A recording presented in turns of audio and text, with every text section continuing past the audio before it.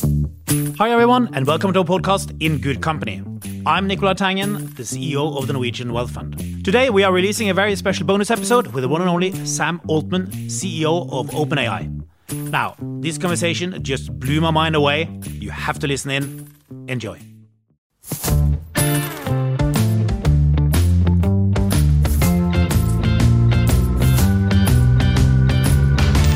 OpenAI shocked the world last November with ChatGPT, and OpenAI is not only creating models, it's creating the future. So Sam, it's an honor to have you on the podcast. Thanks a lot for having me. It's great to be here.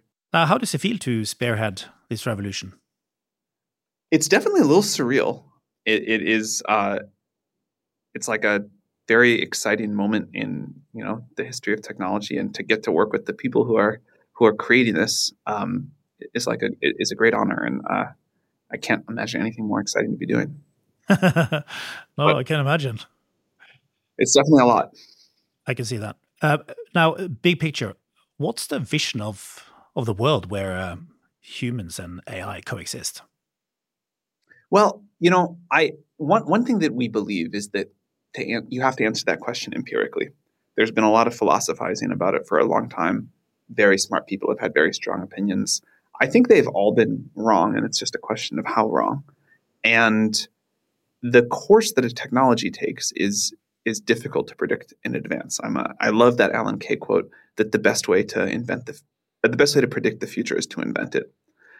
And so what we're trying to do is see where the technology takes us, deploy it into the world to actually understand how people are using it, where the risks are, where the benefits are, what people want, how they'd like it to evolve, and then sort of co-evolve the technology with society. And, I think if you asked people 5 or 10 years ago what the deployment of powerful AI into the world was going to look like, they wouldn't have guessed that it looks like this.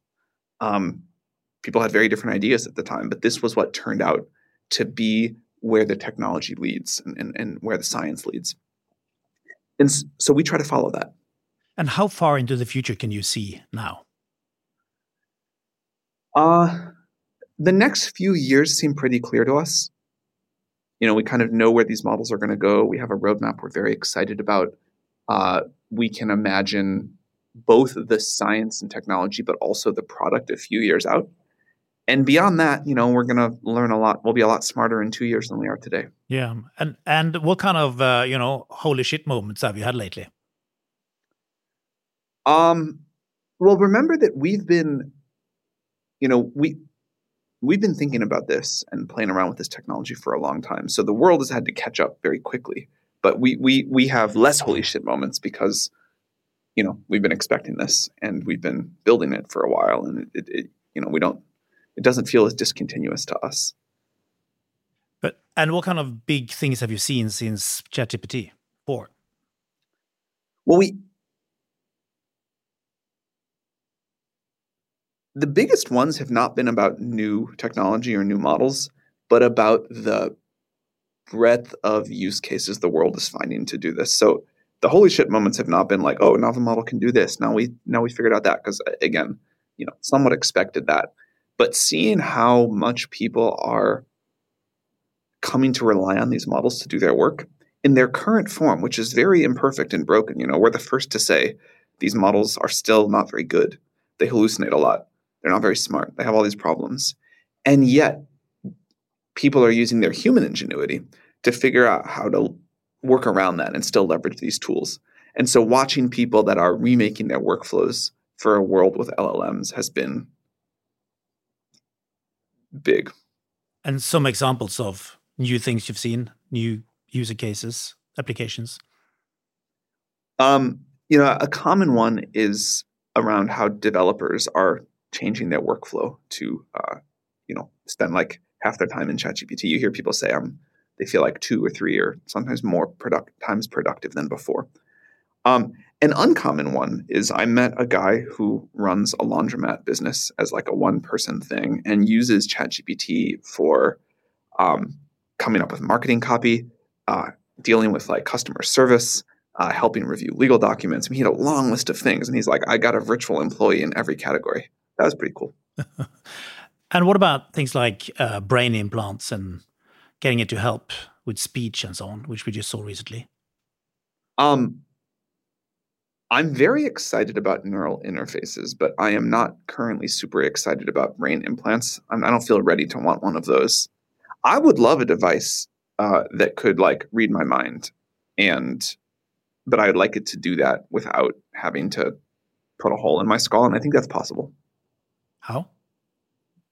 Oh, there's many technologies depending on what you'd want, but there's a whole bunch of companies working on trying to sort of like read out the words you're thinking without requiring a physical implant. Now, a few years ago, nobody had heard about OpenAI. Now, everybody's heard about it. You are, one of the most famous people on earth. But the people. So, how many people are you at OpenAI now? 500 or so. And what do these 500 people actually do? It's a mix. So there's a large crew that's just doing the research, like trying to figure out how we get from the model we have today, which is very far from an AGI, to an AGI, and all of the pieces that have to come together there. So scaling the models up, coming up with new methods, that whole process. There's a team that makes the product and figures out also how to scale it. There's a sort of traditional Silicon Valley tech company go-to-market team. There's a very complex legal and policy team that does all of the work you'd imagine there. Yeah. And so your priorities as a CEO now, how do you spend your time? I kind of think about the buckets of what we have to do in research, product, and compute on the technical side, and then that's sort of the work that I think I enjoy the most and where I can contribute the most. And then I spend some of my time on policy and sort of social impact issues, for lack of a better word. And then the other things I spend less time on, but we have great people that run the other functions. Now, your mission has been to ensure that the general intelligence benefits all of humanity. What's the biggest challenge to this, you think? A couple of thoughts there. One, I'm reasonably optimistic about solving the technical alignment problem. We still have a lot of work to do, but I feel better and better over time, not worse and worse. The social part of that problem, how do we decide whose values we align to? Who gets to set the rules for this? How much flexibility are we going to give to each individual user and each individual country? We think the answer is quite a lot, but that comes with some other challenges in terms of how they're going to use these systems. That's all going to be difficult, to put it lightly, for society to agree on. And then how we share the benefits of this, what we use these systems for, that's also going to be difficult to agree on. Kind of the buckets I think about here are, we've got to decide what global governance over these systems as they get super powerful is going to look like, and everybody's got to play a role in that. We've got to decide how we're going to share the access to these systems, and we've got to decide how we're going to share the benefits of them.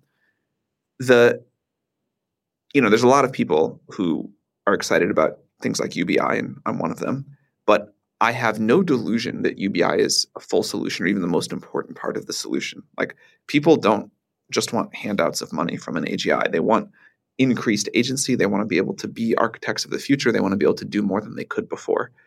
And figuring out how to do that while addressing all of the sort of, let's call them disruptive challenges, I think that's going to be very important, but very difficult. How far out is true AGI? I don't know how to put a number on it. I also think we're getting close enough that the definition really matters, and people mean very different things when they say it. But I would say that I expect by the end of this decade for us to have extremely powerful systems that change the way we currently think about the world. And you say we got different definitions. What is your definition of general intelligence? So one that matters, there's like kind of the OpenAI official definitions, and then there's one that's very important to me personally. When we have a system that can figure out new scientific knowledge that humans on their own could not, I would call that an AGI. And that you think we may have by the end of this decade? Well, I kind of tried to like soften that a little bit just by saying we'll have systems that like really change the way the world works. The new science may take a little bit longer, or maybe not. What's the end game here? Are we just all of us going to work a lot less? I want to be people. I think we'll all work differently. I think many of us will still work very hard, but differently. Every technological revolution, people say we're just going to do less work in the future. And we just find that we want a higher standard of living and new and different things. And also that we find new kinds of work we really enjoy. Neither you nor I have to work. And I bet we both work pretty hard. And I just love my job. I love my job too. And I feel very blessed. So the definition of work, what we work on, why we work, the reasons for it, I expect that all to change. What we do, I expect to change. But I love what I do, and I expect people in the future to love even more what they do, because there'll be new, amazing things to work on that we can hardly imagine right now. And less boring stuff. Yeah. I'm all for getting rid of the boring stuff. Like I think like everybody should love that. That's maybe one thing we could say in the future is everybody will do things that they love. And you won't have to do things you don't. And I think most people probably don't love their jobs right now. I believe you just traveled the world and met with a lot of people and users. What was your main takeaway?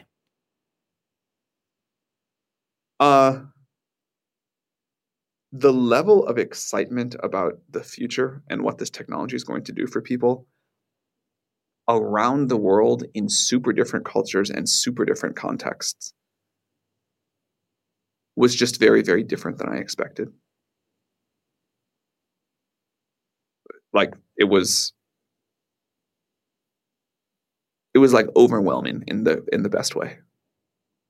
Any difference between geographies or industries? There's definitely yeah, like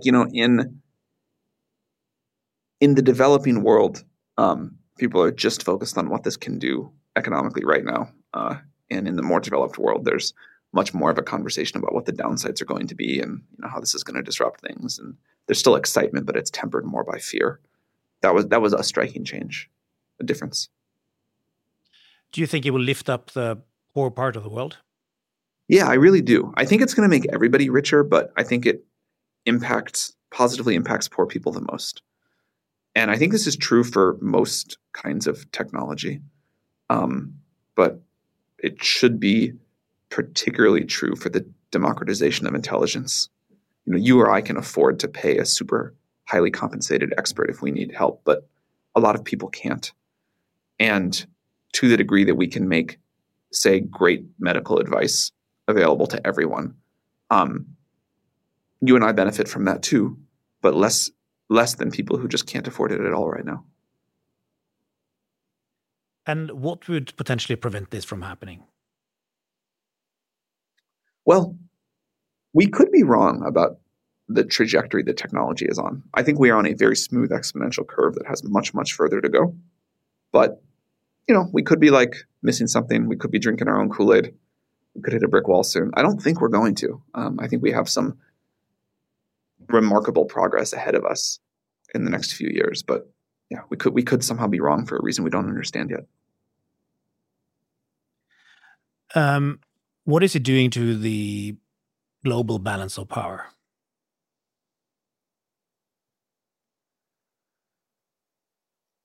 I don't know how that's going to shift. I'm not sure anyone does, but I certainly don't think that's something that I'm particularly well qualified to weigh in on. But it just seems like it's so key now to the weapon race, the medical race, the self-driving vehicle race, just all these races. But it's also available pretty broadly. like one of the things that we think is important is that we make GPT-4 extremely widely available. Even if that means people are going to use it for things that we might not always feel are the best things to do with it. But, we have a goal of globally democratizing this technology. And as far as we know, GPT-4 is the most capable model in the world right now. And it is available to anyone who wants to pay what I think are the very cheap API rates. Now, anyone is not quite fair. We're blocked we block a handful of countries that the US has embargoes with or whatever, but it's pretty available to the world. But in order to develop it further, you need, you need the right chips, right? And they are not available. You need the right chips. You also need the right people. And I would argue that's even more of a constraint. Like, there are people who can go copy GPT-4, right? Like, we did it fine. Once people know how to do it and know that it's possible, a lot of people will replicate it. But what matters is how you're going to get to like GPT-6 and 7. And also, even more than that, how you're going to get the next set of very different ideas that take you on a different trajectory. Like, everyone knows how to climb this one hill, and we're going to go figure out the next hill to climb. And there's not a lot of people in the world that can do that. But we're committed to making that as widely available as we can. Do we know where China is here? We don't. Maybe someone does and don't here. Do you think there's a chance that, like they did with weapons, that just suddenly, bang, they had the supersonic rockets we didn't even know they existed, right? Could that happen Yeah, here? Totally. It could. I mean, we're going to work as hard as we can to make sure that we stay in the lead, but we're a little in the dark. So Mark Andreessen, for instance, he thinks we should stuff it into everything. And, as part of the geopolitical fight. What do you think? Stuff it into everything means just like put it everywhere? Yeah. That's happening, and I think that's great. Like, without revealing something I shouldn't, the amount of GPT-4 usage and the number of people, companies that are integrating it into different ways is staggering. It's awesome. Some examples, if you had to reveal something? I mean, like, car makers are putting it into cars. And I was like, all right, that sounds like a gimmick. And then I got to try a demo of it. And I was like, wow, this being able to just talk to my car and control it in a sophisticated way entirely by voice actually totally changes my experience of how I like use a car in a way that I would not have believed was so powerful. So, for instance, you sit in a car. What do you say? This is probably where I don't want to like reveal a partner's plans, but you can imagine a lot of things that you might say. Like the basic stuff is easy. Like, I need to go here, and I'd like to listen to this music, and also, can you make it colder? Sounds good. Do you depend on newer and even more powerful chips than what we have now? I mean, how much more complex do chips need to be than H100 or the latest things from NVIDIA? Yeah, of course. Like, there's the ways that we can keep making these models better are we can come up with better algorithms or just more efficient implementations, or both. We can have better chips, and we can have more of them. And we plan to do all three things, and they multiply together. And do you think it's the chip makers who will end up with the profits here? They will end up with profits. I wouldn't say the profits. I think there's many people who are going to like share this massive economic boon.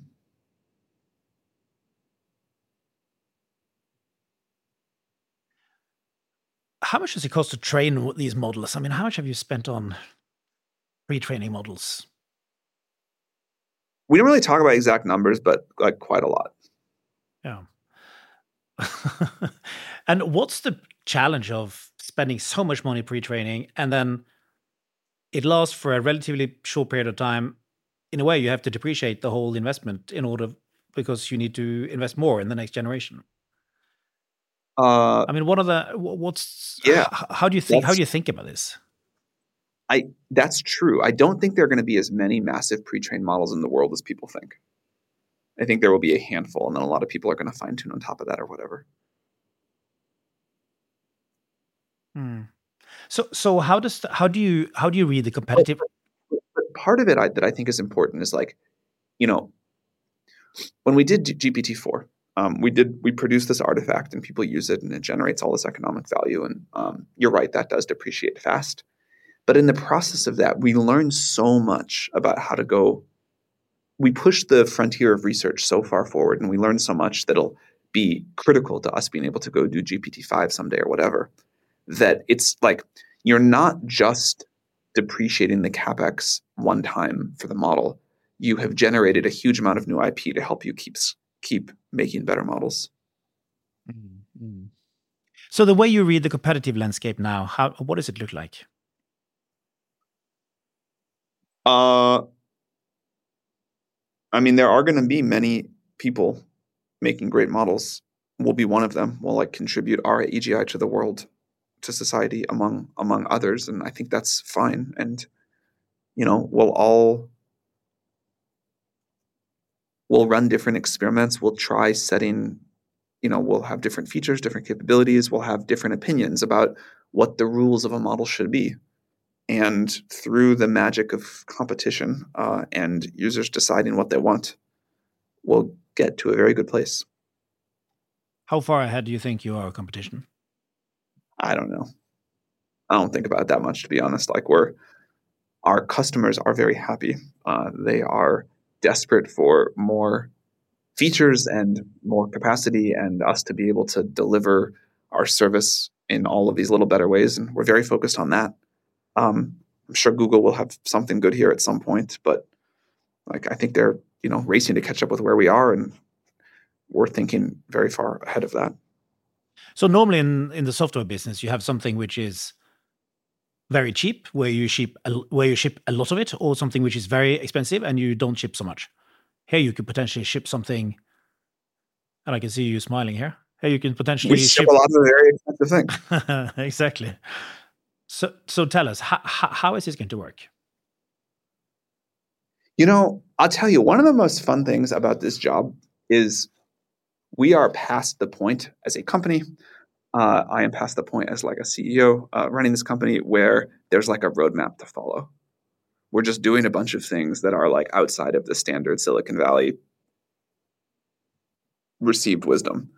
And so we get to just say, well, we're going to figure it out and we're going to try things. And if we got it wrong, like, who cares? There was no it's not like we screwed up something that was already figured out.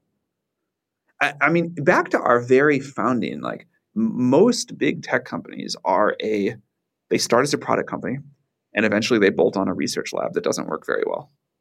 And we started as a research lab and then bolted on a product company that didn't work very well. And now we're making that better and better. Sorry, product company, you mean Microsoft? No, I mean like having to figure out how to ship the API in ChatGPT. Yeah. We really did just start as a research lab, and then one day we're like, we're gonna make a product, and then we're gonna make another product, and now that product is like the fastest growing product in history or whatever. And we weren't set up for that.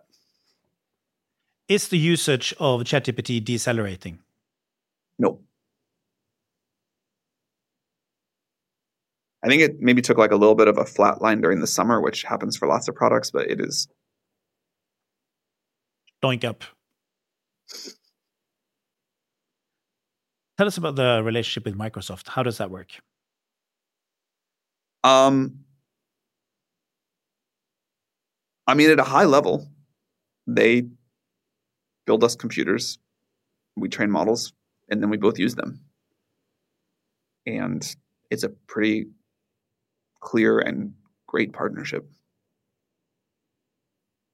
Are your goals aligned?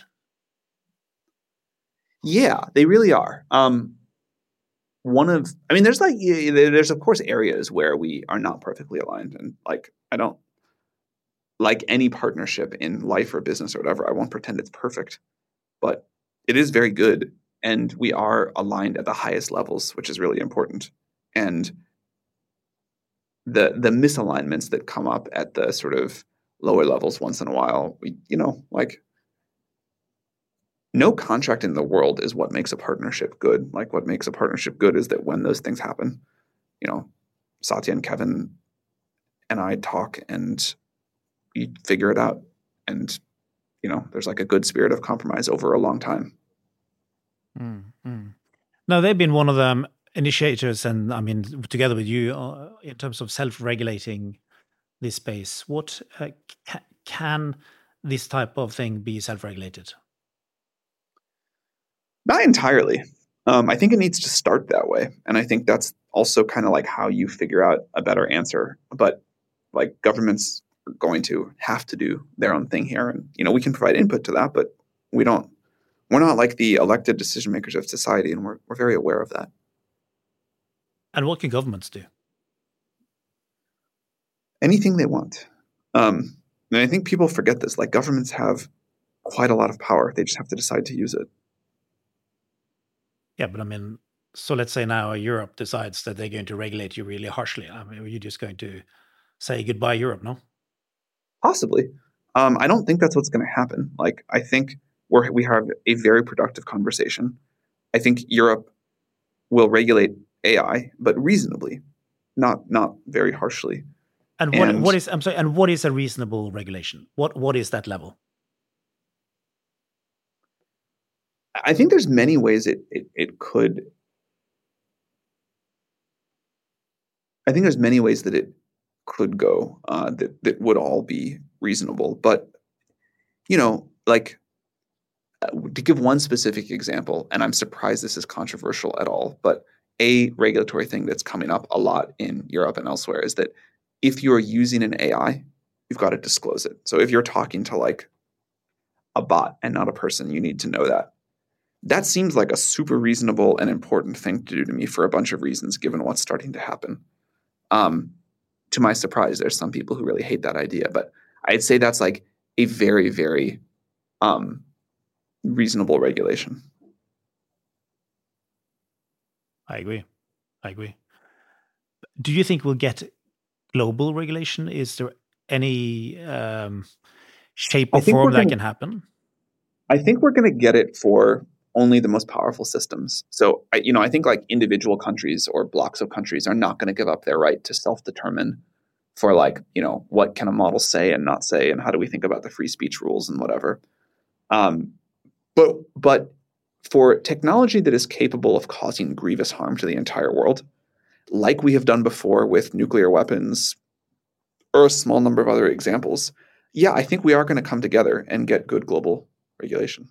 But given how embedded it now is in everything, as we spoke about, weapons, your car, you're sitting in your car and it's like super cool and it's cold and hot and music and this and that. And, and you're a Chinese car company and you want to outcompete the Americans. Why do you want to have a regulation on this? Well, GPT-4, I don't think needs global regulation, nor should it have it. I'm talking about like what happens when you get to GPT-10 and it is, say smarter than all of humans put together.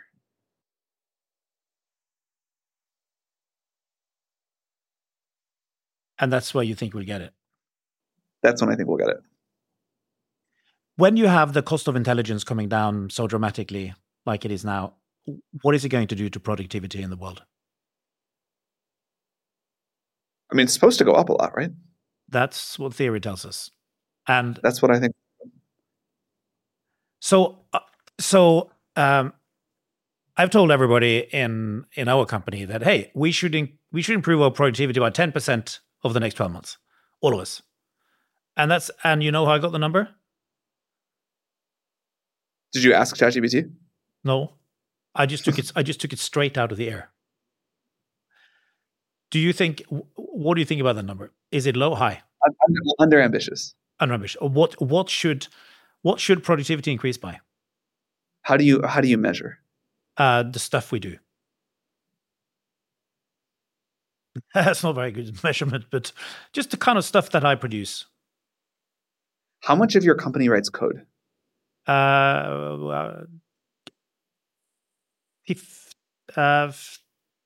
15. Well, people in technology, probably 15-20% of us. More actually, but okay. Let's say that's 20% writing code. I think an overall goal of 20% productivity increase in a 12-month period is appropriately ambitious given the tool and given the tools that we will launch over the next 12 months. Okay, sounds like I should up the game here a bit. I think so. Yeah, I'll just tell everybody, hey, you told me to, so that's fine. It's better to set a goal that is like slightly too ambitious than significantly under ambitious, in my opinion. Yeah. Now, is there like an inherent limitation to what AI can achieve? I mean, is there like a point of no further progress? I couldn't come up with any reasonable explanation of why that should be the case.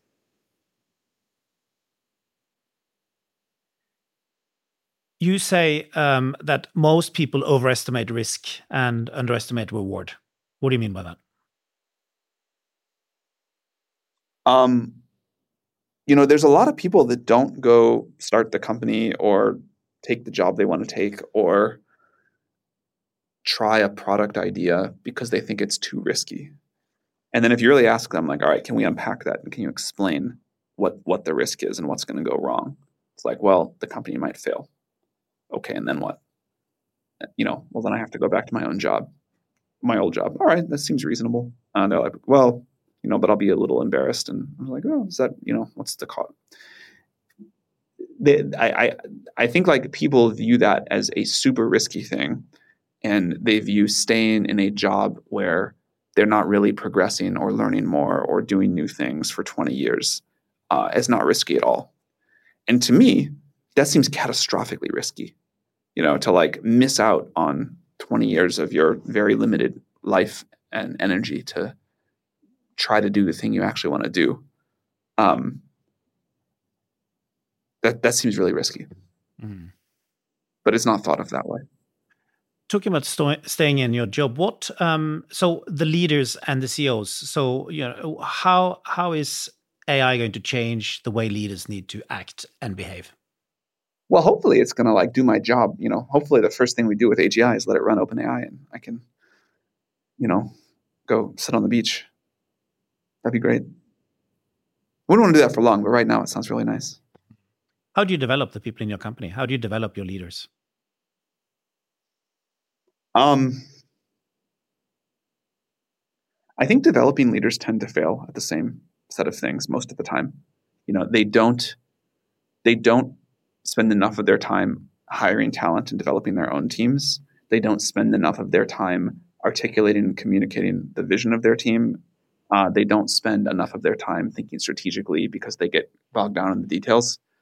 And so when I like put a new person in a very senior role, which I always try to do with promotions. I mean, I'm willing to hire externally, but I'd always rather promote internally. I have them over for dinner or go for a walk or sit down or something and say, like, here are the ways you're going to screw up. I'm going to tell you all of them right now. You're going to totally ignore me on this and not believe me, or at least not do them because you're going to think you know better, or, not make these mistakes. But I'm going to put this in writing and hand it to you, and we're going to talk about it in 3 months and in 6 months. And, eventually, I think you'll come around. And they always ignore me and always come around. And I think just like letting people recognize that for themselves, but telling them up front so that it's at least in their mind is very important. What's the most common way leaders screw up? Failing to recruit/promote, and then failing to build a good delegation process. And then as a consequence of those, not having enough time to set strategy because they're too bogged down in the day-to-day and they can't get out of that downward spiral. What does your delegation process look like? 2 things. Number 1, high quality people. Number 2, setting the training wheels at the right height and increasing them over time as people learn more and I build up more trust. Is that the way to manage geniuses? They get researchers. That's a different thing. I was like talking about how to like executives that run the thing. Okay. What about researchers? What about the geniuses? The prima donnas.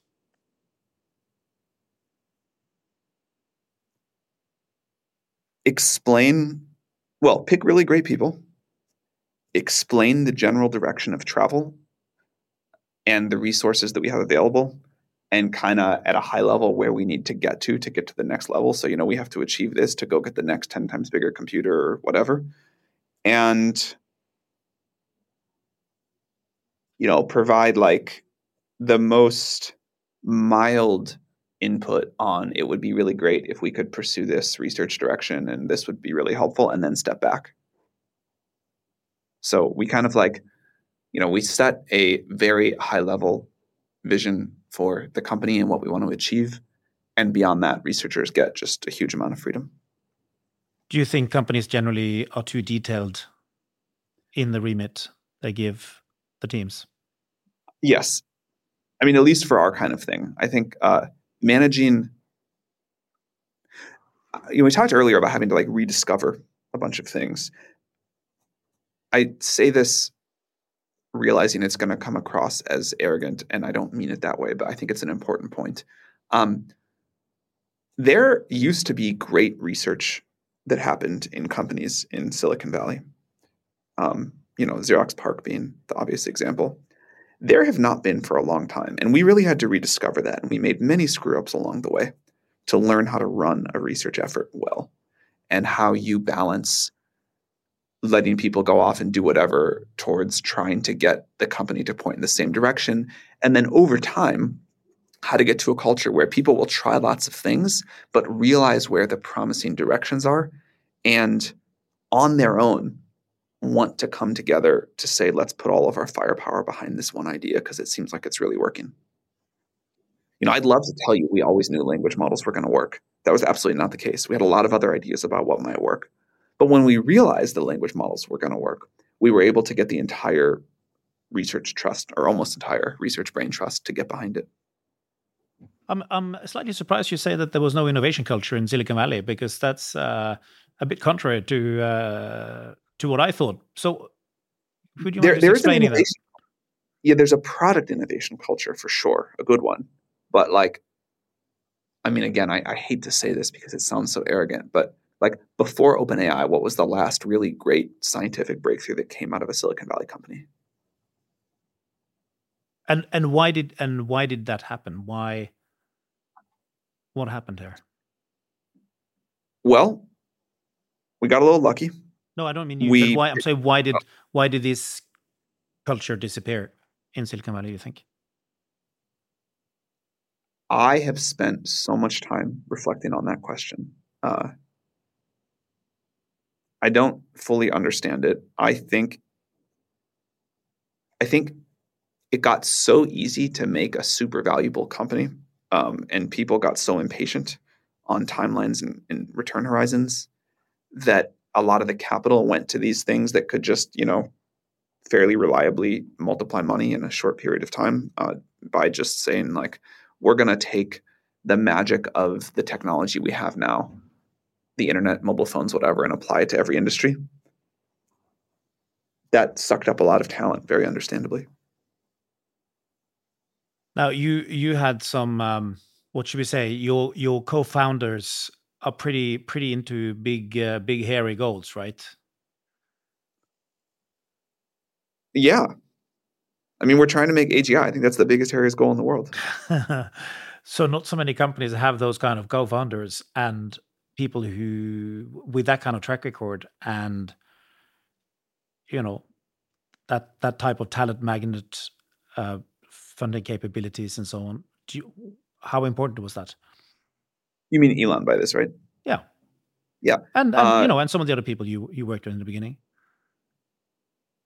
Well, there's 6 co-founders, Elon and me, Greg and Ilya, and John and Wojciech. And, Elon was definitely a talent magnet, an attention magnet for sure. And also just like has some real superpowers that were super helpful to us in those early days, aside from all of those things, and, contributed in ways that we're very grateful for. But the rest of us were like pretty unknown. And I mean, maybe I was like somewhat known in technology circles because I was running Y Combinator, but not in a major way. And so we just had to grind it out. But that was like a good and valuable process. What is your superpower?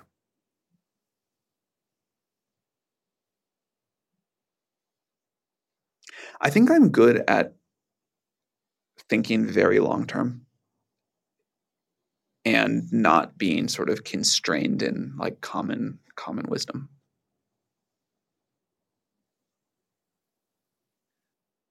Yeah, you said in I 2000. think I'm good at evaluating talent. That was like a really helpful thing to learn from Y Combinator.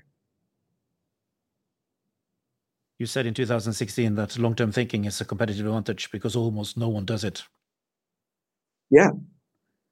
I mean, when we started OpenAI and said we're going to build AGI, everybody was like, that's insane. A, it's 50 years away, and B, it's like, the wrong thing to even be thinking about. You should be thinking about this, how to improve this one thing this year. And, also this is like unethical to even say you're working on it because it's like such a science fiction and you're going to lead to another AI winter because it's too much hype.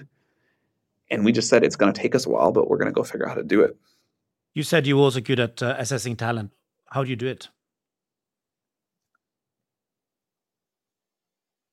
I don't know. I can't like, I have a lot of practice. So I've got like but I don't have like words for it. I can't tell you like, here's the 5 questions I ask, or here's the one thing I always look for. But, assessing if someone is smart and if they have a track record of getting things done and if they have like novel ideas that they're passionate about, I think you can learn how to do that through thousands of conversations, even if it's hard to explain. Why is Europe so behind generally when it comes to innovation and innovative culture? I'd ask you that. I don't know. Why is it? Well, is it, first of all? Like, well, I guess it is. Look at where the big tech companies are, where the big innovations come.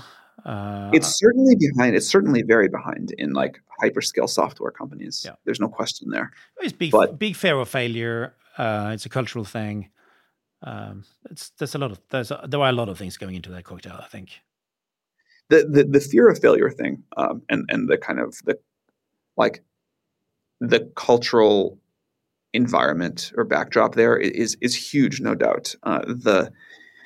We funded a lot of European people at YC, and a thing they would always say is like, they cannot get used to the fact that in Silicon Valley failure is tolerated. Yeah. I've failed at stuff big time, and I'm sure I'll fail at stuff in the future.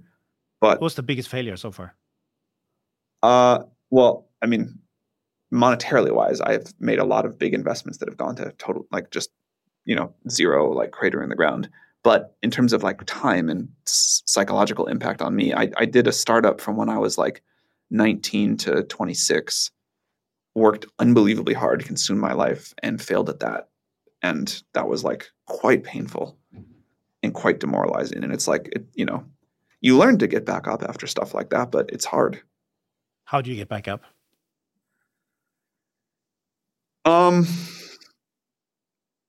I mean, one of the key insights for me was realizing that although I thought this was like terribly embarrassing and shameful, no one but me spent much time thinking about it. Who do you ask for advice, like personally?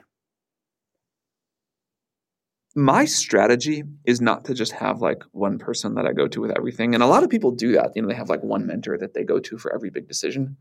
But my strategy is to talk to a ton of different people when I'm facing a big decision and try to synthesize the input from all of that. So if I'm facing like a real major strategic challenge for OpenAI, kind of one of these bet the company things, I would bet that, counting people internal and external to the company, I'd talk to 50 people about it. And probably out of, 30 of those conversations, I would hear something interesting or learn something that updates my thinking. And that's my strategy. So now, outside AI, what are you the most excited about? Fusion. I think we're going to get Fusion to work very soon. And I think my model, if you boil everything down to get to abundance in the world, the two biggest, most important things are bringing the cost of intelligence way down and bringing the cost and amount of energy way down. And I think AI is the best way to do the former, and fusion is the best way to do the latter. And in a world where we look at energy that's like less than a penny per kilowatt hour, and more importantly, we can have as much as we want and it's totally clean, that's a big deal. Do you think it's going to solve the climate problem? Yes. We'll have to use it to do other things. Like we'll have to, use some of it to capture carbon because we've already done so much damage. But yes, I do. What about crypto? I am excited for the vision of crypto, and it has so far failed to deliver on that promise. But you have plans.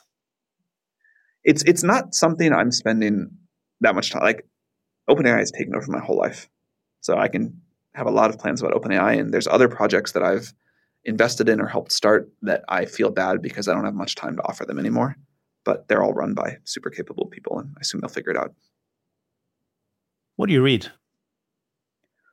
The thing that has unfortunately gone the most by the wayside for me recently has been free time and thus reading. So I don't get to read much these days. I used to be a voracious reader, and there was like one year where I read, not fully, but like more than a skim. I read 50 textbooks, and that was like an unbelievable experience. But I don't like this last year. I have not read many books. What's the one book young people should read?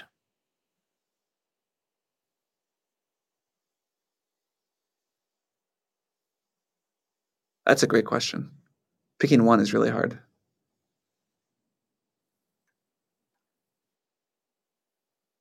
I don't think... Man, that's such a good question.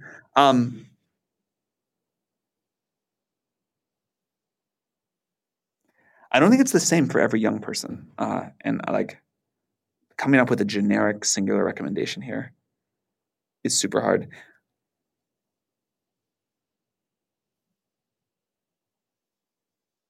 I don't think I can give a faithful answer on this one. It's good. Now we are fast forwarding here. Oh, you know what?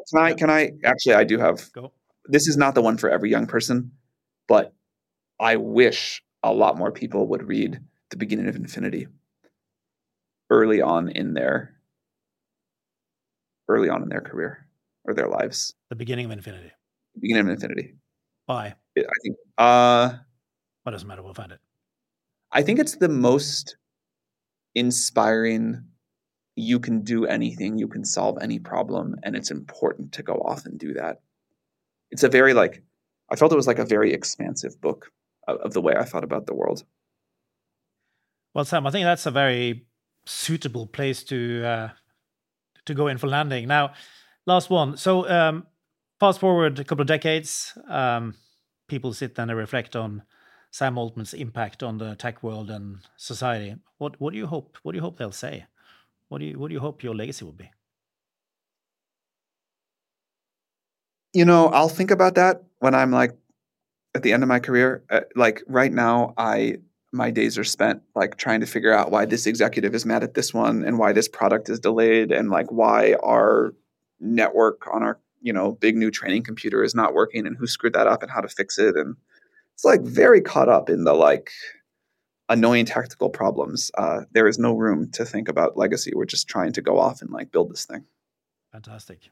Well, good luck with that. It's been an absolutely fantastic conversation, and all the best of luck.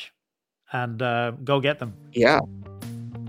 Great talking to you. Thank you for having me. Very cool. Wow. That was great.